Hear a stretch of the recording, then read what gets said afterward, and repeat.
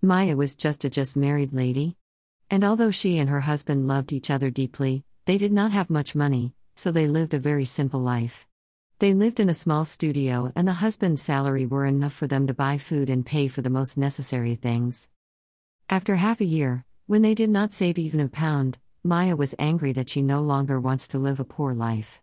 She got a great idea to open her own business with clothes for ladies. Her husband agreed with her idea, saying they have nothing to lose. So they borrowed money for this business, and Maya immediately set to work. Very soon her business started to be successful. When her husband saw how good she is, he decided to leave his job and work with his wife. Success came very soon. They had a beautiful income, they bought a house, a car, and everything they practically wanted. They were not poor anymore. Maya became pregnant and could no longer work as before, so she rewrote her business to her husband. In the end, they had 3 children together and they lived beautifully and were happy together.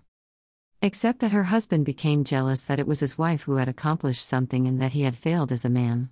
It was humiliating for him, but he never said anything to his wife. He suffocated it inside of him. A few months later, Maya's sister had a wedding in Alexandria, so Maya announced to her husband that she would like to take the children to Alexandria earlier to enjoy the holidays. The husband willingly agreed. Yes, go, it is beautiful weather in Alexandria now and at least you will enjoy it, so Maya left Cairo with her children for a holiday in Alexandria. And on her sister's wedding day, her cell phone rang. A hidden number turned out, so it scared Maya and, of course, she quickly picked it up.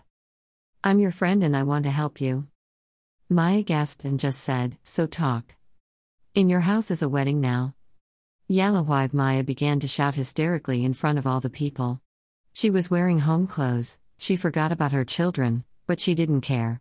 She ran out to the nearest bus to Cairo, looking neither to the right nor to the left. But unfortunately, she arrived at her house too late. It was after the wedding and she saw her husband in the bedroom with an 18-year-old girl. They were no longer their second wife. She started breaking everything around her and shouting that she wants a divorce immediately. Her husband just said, "Do you want a divorce? I agree, well, but first, sit down and think about the fact that we have 3 children and what they need. If we divorce, you will go back to your father's house with the children without a single pound. Nothing belongs to you here, everything is written on me." Maya stared as scalded. "I don't want children, take them. They are your children and at least I will have the opportunity to remarry."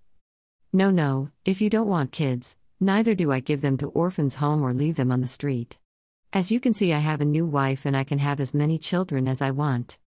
Maya couldn't believe what she hears, and in the end, she sat down and thought about what to do. What should she do now?